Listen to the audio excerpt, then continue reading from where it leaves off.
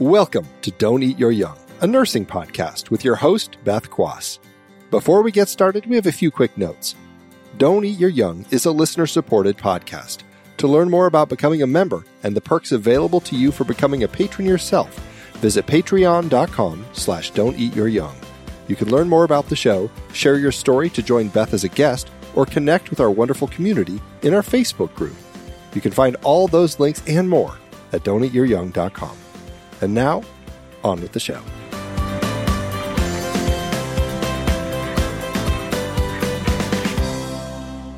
Welcome to Don't Eat Your Young. I'm your host, Beth Quass. I am excited again to have Ashley Hughes here. We had her here last season, and she just has so much information to share. I am very grateful that she's able to come back. How are you, Ashley? Oh, I am blessed. I give honor to my Lord and Savior, Jesus, and I'm glad to be here, especially, I think the last time I was with you, it was before the pandemic. So, it's a blessing to be here and talking with you and being in great health. So last time we talked a little bit about your role as a legal nurse consultant. Yes. Today we're going to kind of talk a little bit more about legal implications for nurses, standards of care. Why don't you talk a little bit about that? As you know, again, I'm a legal nurse consultant. I've been doing it for about 6 years, and I've been an RN going on about 14 years. Well, going on 15 years. This will make the 14th year. Wow, time just flies, right? So there's a lot of standards of care that nurses need to make sure that they're adhering to in the healthcare system. As a legal nurse consultant, whenever there's a medical case that attorneys are being consulted on, either they're defending the plaintiff, which is the patient who's complaining that harm was done to, or they're defending the healthcare system or, the hospital or whatever system. So they're either representing the defense or the plaintiff. And it's really important that nurses are making sure that they're adhering to the nursing standards of care so that they will not find themselves having to be subpoenaed to come and have to testify in a medical case due to something that they did wrong, which we call a breach in the standard of care. And do you think most nurses know what those standards are and what they should be adhering to? I think some nurses do, more of your seasoned nurses and, some of the new grads, depending on your training and your education. And I think some nurses sometimes may not know what those breaches in the standards of care are, that they may be doing. So yes, to answer your question, I don't think some nurses know. And without, of course, talking about any real cases that you've been involved in, what examples could you give us of maybe a breach of a standard of care? So a breach in a nursing standard of care would be, for instance, not putting fall interventions in place. So, as nurses, we are supposed to, do fall risk assessments when patients get admitted to the hospital, when there's a change in condition, and, doing a fall risk every shift. And also, you need to be looking at your hospital policy in regards to, your assessments as well with the fall risk. However, a breach would be not doing a fall risk assessment so you can see if your patient is a low, moderate, or high risk fall, and then failing to put those interventions in place.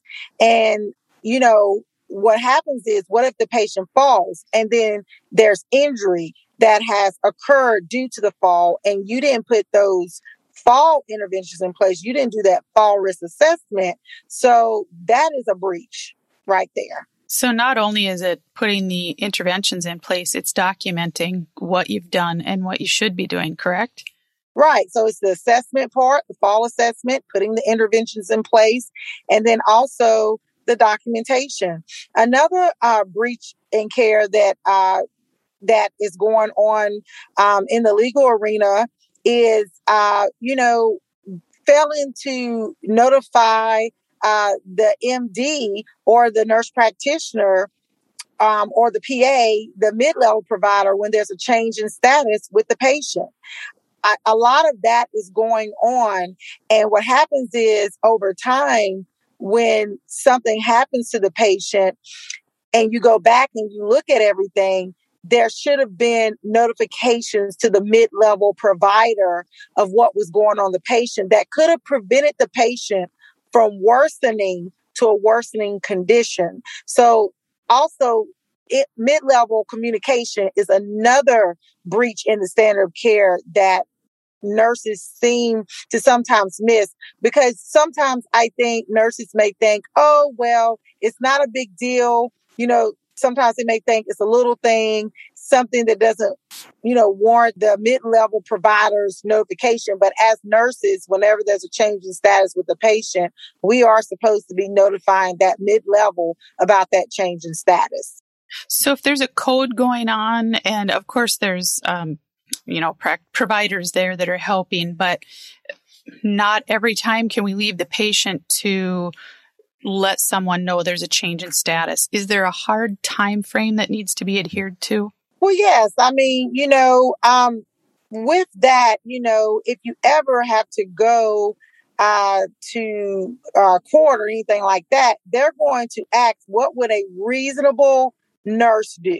What in that situation? Or if it's a MD or, a mid-level provider, what would that provider, mid-level provider, nurse do? And what would a reasonable, whatever their discipline is, what would be reasonable? What would they do in that situation?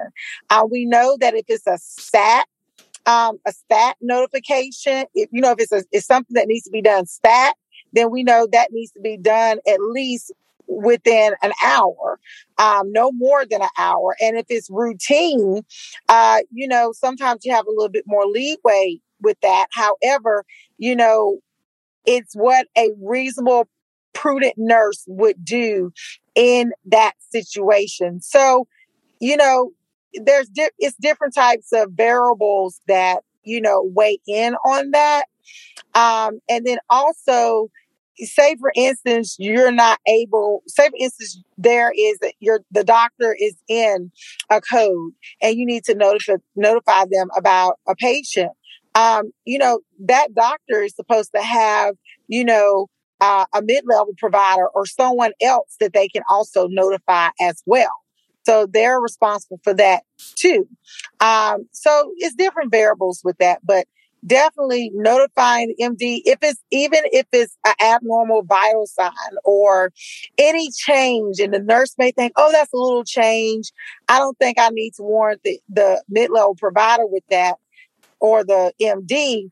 And it's like, no, you need to do that because that's a change in status. Because what the nurse doesn't see is that days later, that patient's work condition has worsened. And, maybe another nurse thought the same thing you thought, or maybe didn't even report it at all. And so what happens is in a medical litigation case, they look at the whole story, the whole picture. And so you definitely want to make sure that you are assessing correctly, making sure you're putting the right interventions in place, making sure you're notifying the MD, the nurse practitioner, the mid-level provider, the appropriate disciplines. If it's the surgeon, whoever it is, making sure you notify them in a timely manner that they're supposed to be notified. And always, always make sure you're documenting, because we all know the old saying, if you did not document it, you did not do it. Right. We've all heard that. We've all heard it. Who sets those standards? Is it the organization? Is it the board of nursing? Is it the unit policy? That's a really good question. So the standards of care, if you work in critical care, there are standards of care with the American Association of Critical Care Nurses, policies or standards of care. It depends on what specialty that you are in. There are different standards of care with associations in whatever specialty you are in. If it's oncology, if it's med surg, if it's the if you're emergency room nurse, there's the ENA. So there's all these different standards of care out there. And then also, just like you mentioned, you're the board of nursing. That's like your Bible, what you can do and what you can't do as a nurse. And then also policies. And I think what's going on now, I don't think, I think, well, I'll say this, as nurses, we should make sure we know our policies in the hospital. And sometimes I think that may get a little lackadaisical with not looking at policies because it's so much going on. And it's, now, we just been through a pandemic and there is a lot of stress variables out there that nurses are having to confront. Well, I like to say challenges, and you just need to be making sure you're updating with your policies, making sure you're aware of it. And every nurse, I want to say this, every nurse should definitely know where to go to look up policies. If you do not know where to go to look up your policies for your hospital, you're at a disadvantage. We're not expecting you to know all the policies. We can't know all the policies, but you are expected to make sure you know where to look for these policies and make sure you follow them out. So that brings me to a totally different point, kind of. So right now in nursing, we have nurses going everywhere. Travel nursing is blowing up right now, and nurses working in states they haven't worked before, and units and facilities. And what are we doing about that? How they can't learn all of that in a moment's notice. You know what, Beth? You hear so many things. I hear so many things and see some things. New grads are even starting out in the travel world after a year of experience. And I think that's quite interesting because I know when I was coming on as a new grad, for you to travel at that time, you had to have they wanted at least 3 solid good years of nursing experience before you could travel. But now new grads can travel,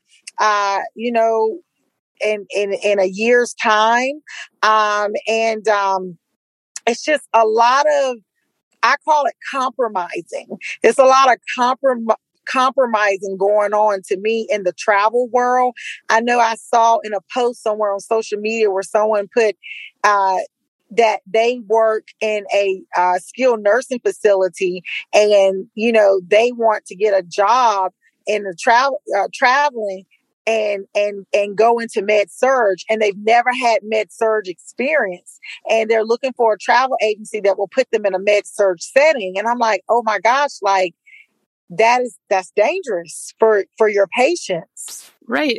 Not that they're not good nurses, but when you're a traveler, you don't usually get much of an orientation to that unit. Right. They expect for you to be experienced, ready to go, feel in the need, and not have challenges.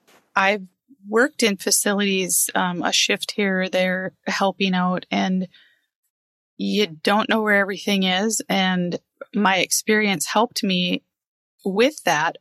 But I can't imagine having someone come states away, no support. We had a travel nurse on the show in the first season, Emily Mazarak, and she was ped ICU, and she loved it, and she did a great job and learned a lot. But she said the support wasn't always there, depending on which unit she was in. So if you're new and you don't know anyone, and now you don't have the support maybe of other staff, because there's a lot of contention right now. Yes. Between the nurses in hospitals working and those coming in as travelers, and the pay differential. Yes, that's going to be interesting to see how that weighs out, because you have the staff nurses versus the travel nurses versus the staff nurses, and the staff nurses feel like they are not, which they're not, getting adequate pay like the travelers. And some of them, are saying, hey, I might as well do local travel. I might as well, make the sacrifice and travel far, because someone's working beside me and is making 3 times more as me, and I'm only making bare minimum, and they feel like it's unfair. And, you know, some of the hospital systems, you know, they're not able to accommodate and pay them as well. And so it creates this tension, like you said, and then the travelers, you know, they're just there to help fill in the need.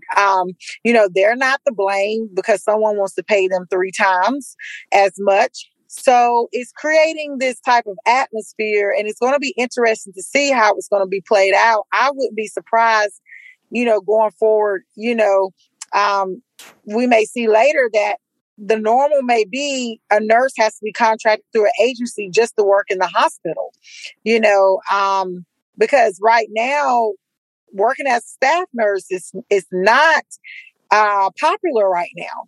It is not. And the sad thing is, those nurses that have been at those institutions have created teamwork, and they know their providers, and they know who to call when. And so it's very sad that they feel slighted, but I totally understand why they would, because of their loyalty.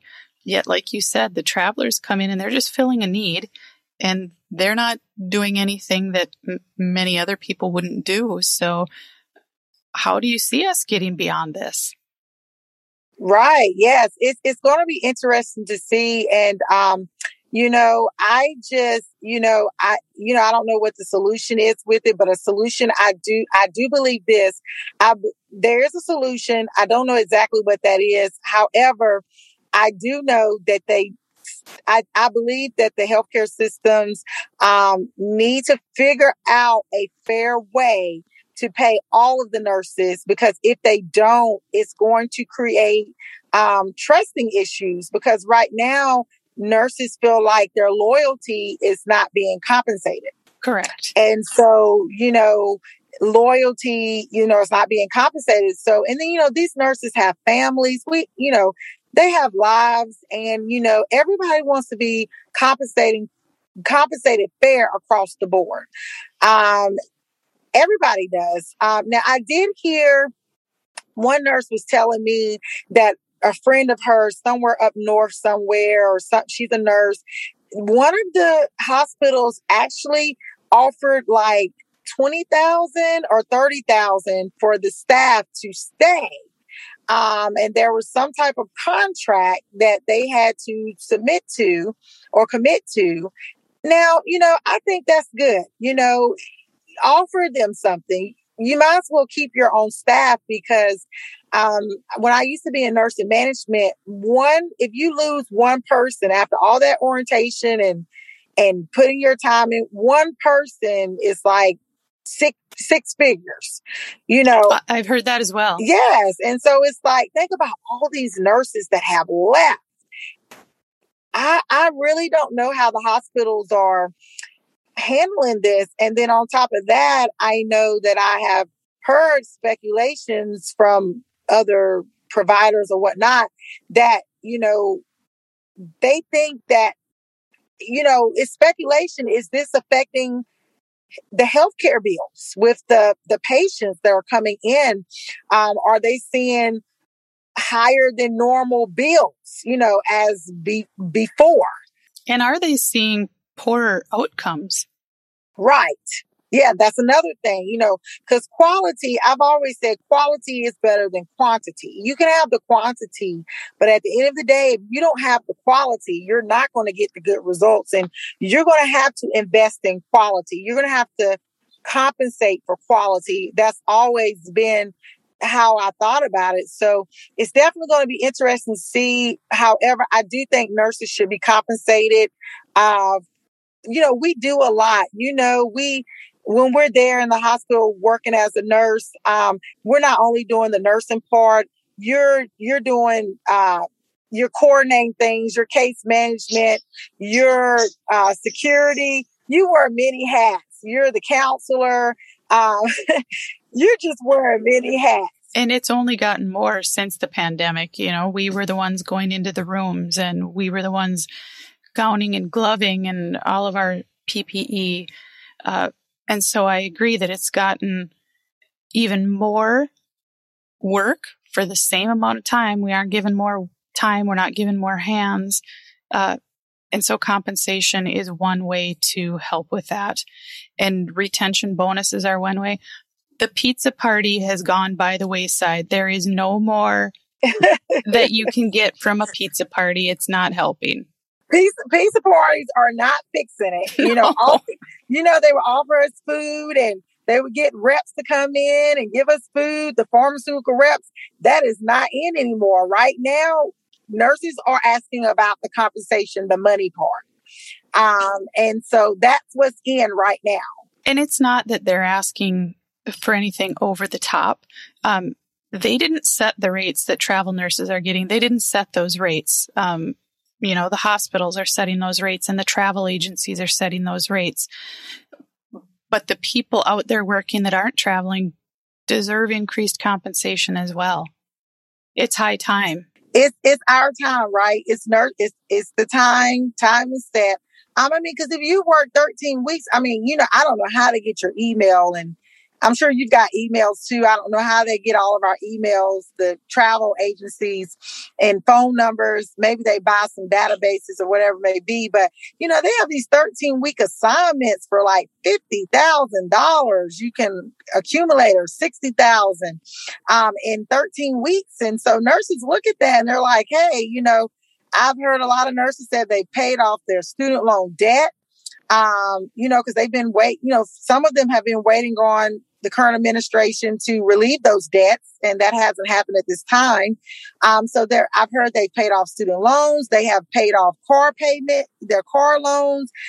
They've used that money to get a house, paid off, their spouse loans. So they have plans with this money, so you really can't blame them, in a way they're paying off their debt. So, they have to do what's best for them. But I do agree, there needs to be a solution where the staff nurses are getting paid, as well. It needs to be fair across the board, I agree.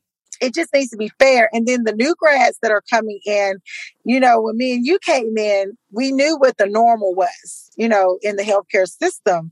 However, new grads, they came in through the pandemic time and that was their normal, right. Seeing that and experiencing that. They don't even know what it's like to nurse yet without a pandemic. Right. Absolutely. And they think they didn't get the training that they deserved either for what they paid for that education. Right. So, prayerfully the numbers will, continue to go down and things like that, and they'll get to see that normal. However, it's quite interesting. And, with all what we're talking about and it's said and done, at the end of the day, the person who is going to get affected is the patient and the hospital. Absolutely. And it will be interesting to see, and you will be one of the first to see it, if there are more lawsuits because of poor outcomes. Poor outcomes, yes. And the thing about it is, if they can prove there are damages or injuries to that, the standard of care being breached, that's going to go to court. Unfortunately, some of these cases, end up where the patient died, and, I see those cases, and they call them wrongful death cases. And, it's unfortunate, sometimes you're going through the medical records and you're like, oh my, you're looking at it from the outside in, and, you're like, oh, wow, this could have been prevented, but it wasn't prevented. And unfortunately, the person has now died or has this major complication. So I believe we definitely need to have, make sure healthcare systems invest in quality, making sure, education is still going on. And, at the end of the day, you have to invest some money, Right. And I see part of the problem, some organizations have a lot of money and some don't. And I'm afraid now where the money is where it's at. And so those patients in smaller facilities, in rural organizations and skilled nursing facilities, I hope we don't see the care suffer in those areas. Right. And then another thing too, it's going to be interesting to see if the government gets involved with this, because in Texas, I did hear that the governor there, he did prevent the nurses there that live in Texas from traveling within Texas. So if you reside in Texas, you can't travel. You can't do local travel. You can't travel far within Texas. The governor has prevented them from doing that. So I don't even know how to feel about that. Is that fair? That's the question. But, I'm wondering, is he looking at it from a standpoint of they are short of nurses, and so he's making an executive decision. Right. But on the same token, you have nurses on the other end that would like to be compensated for the care that they're giving, just like the traveler coming in. So that's why I said there needs to be a solution to this.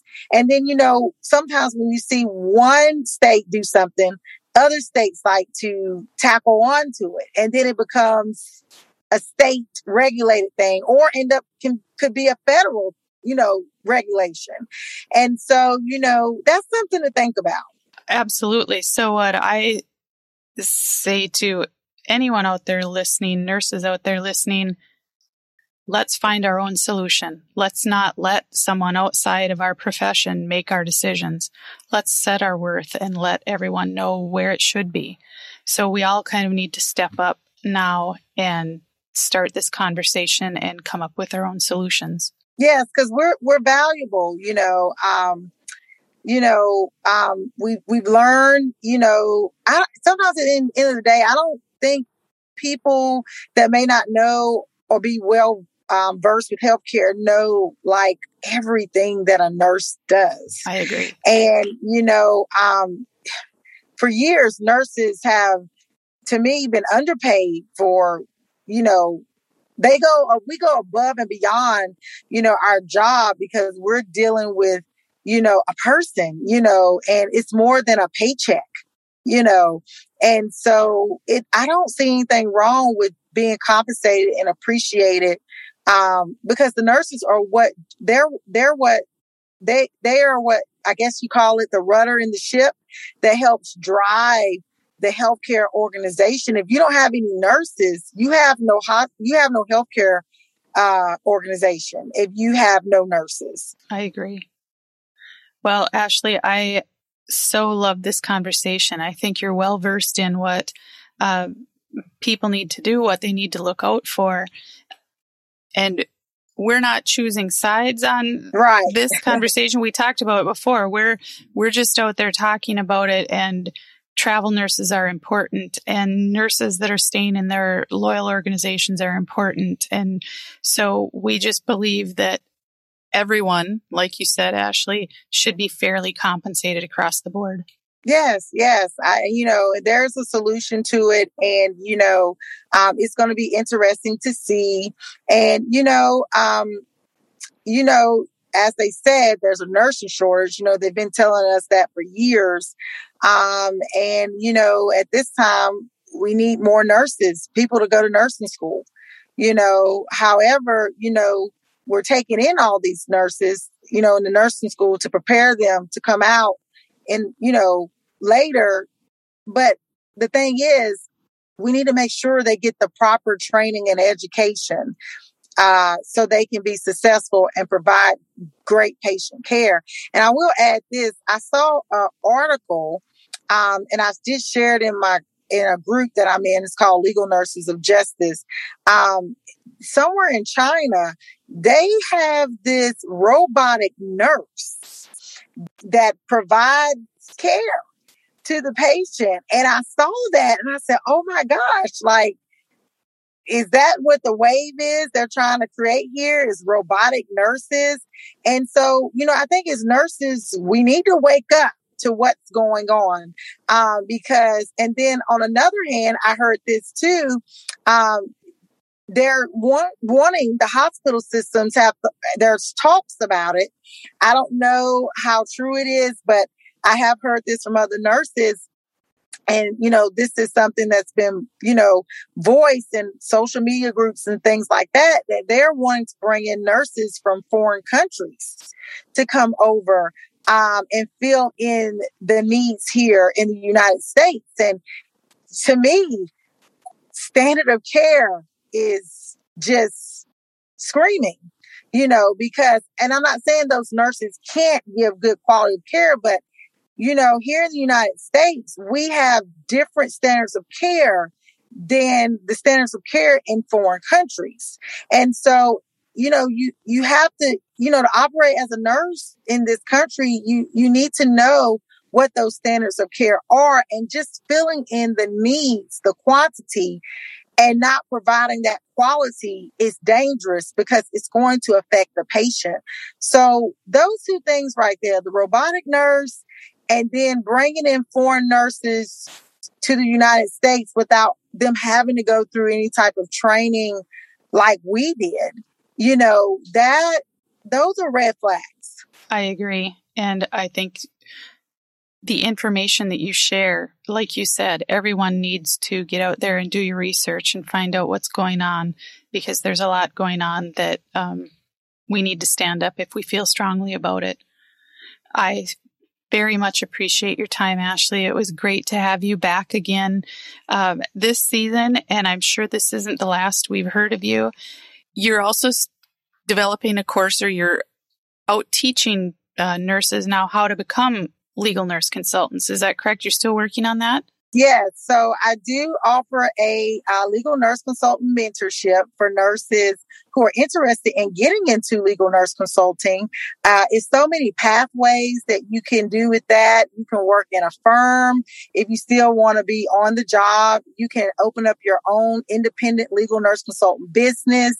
And also you could be a nurse expert as well, and testify if need be in a medical case. And as nurses, I just feel like every nurse, and maybe I may be a little biased because I'm in legal nurse consulting, but I think every nurse, whether you're a nurse practitioner, CRNA, whatever your discipline is, LPNs, because they have a lot of experience with nursing home and rehabilitation. Every nurse can use their expertise in the legal arena, and attorneys, whether defense or plaintiff, are looking for you. And so I do, that's one of my passions, is helping nurses use their expertise and start their legal nurse consultant business, or if they want to be a nurse expert witness, or if they want to work in a firm, whatever it may be. I do have a mentorship. If anybody is interested, you can email me at info@truevinelegal.com. And you can reach out to me that way. I'm also on LinkedIn too, and some different platforms. So I would be glad to introduce and help you navigate whatever pathway that you would like to go in. Thank you, Ashley. And all of her contact info will be in the show notes, so you can find out how to reach her. Ashley, thank you so much, and good luck to you. Oh, thank you, and blessings to you. And I know this will not be the last. We'll be talking again. Absolutely. Thanks, Ashley. Thank you.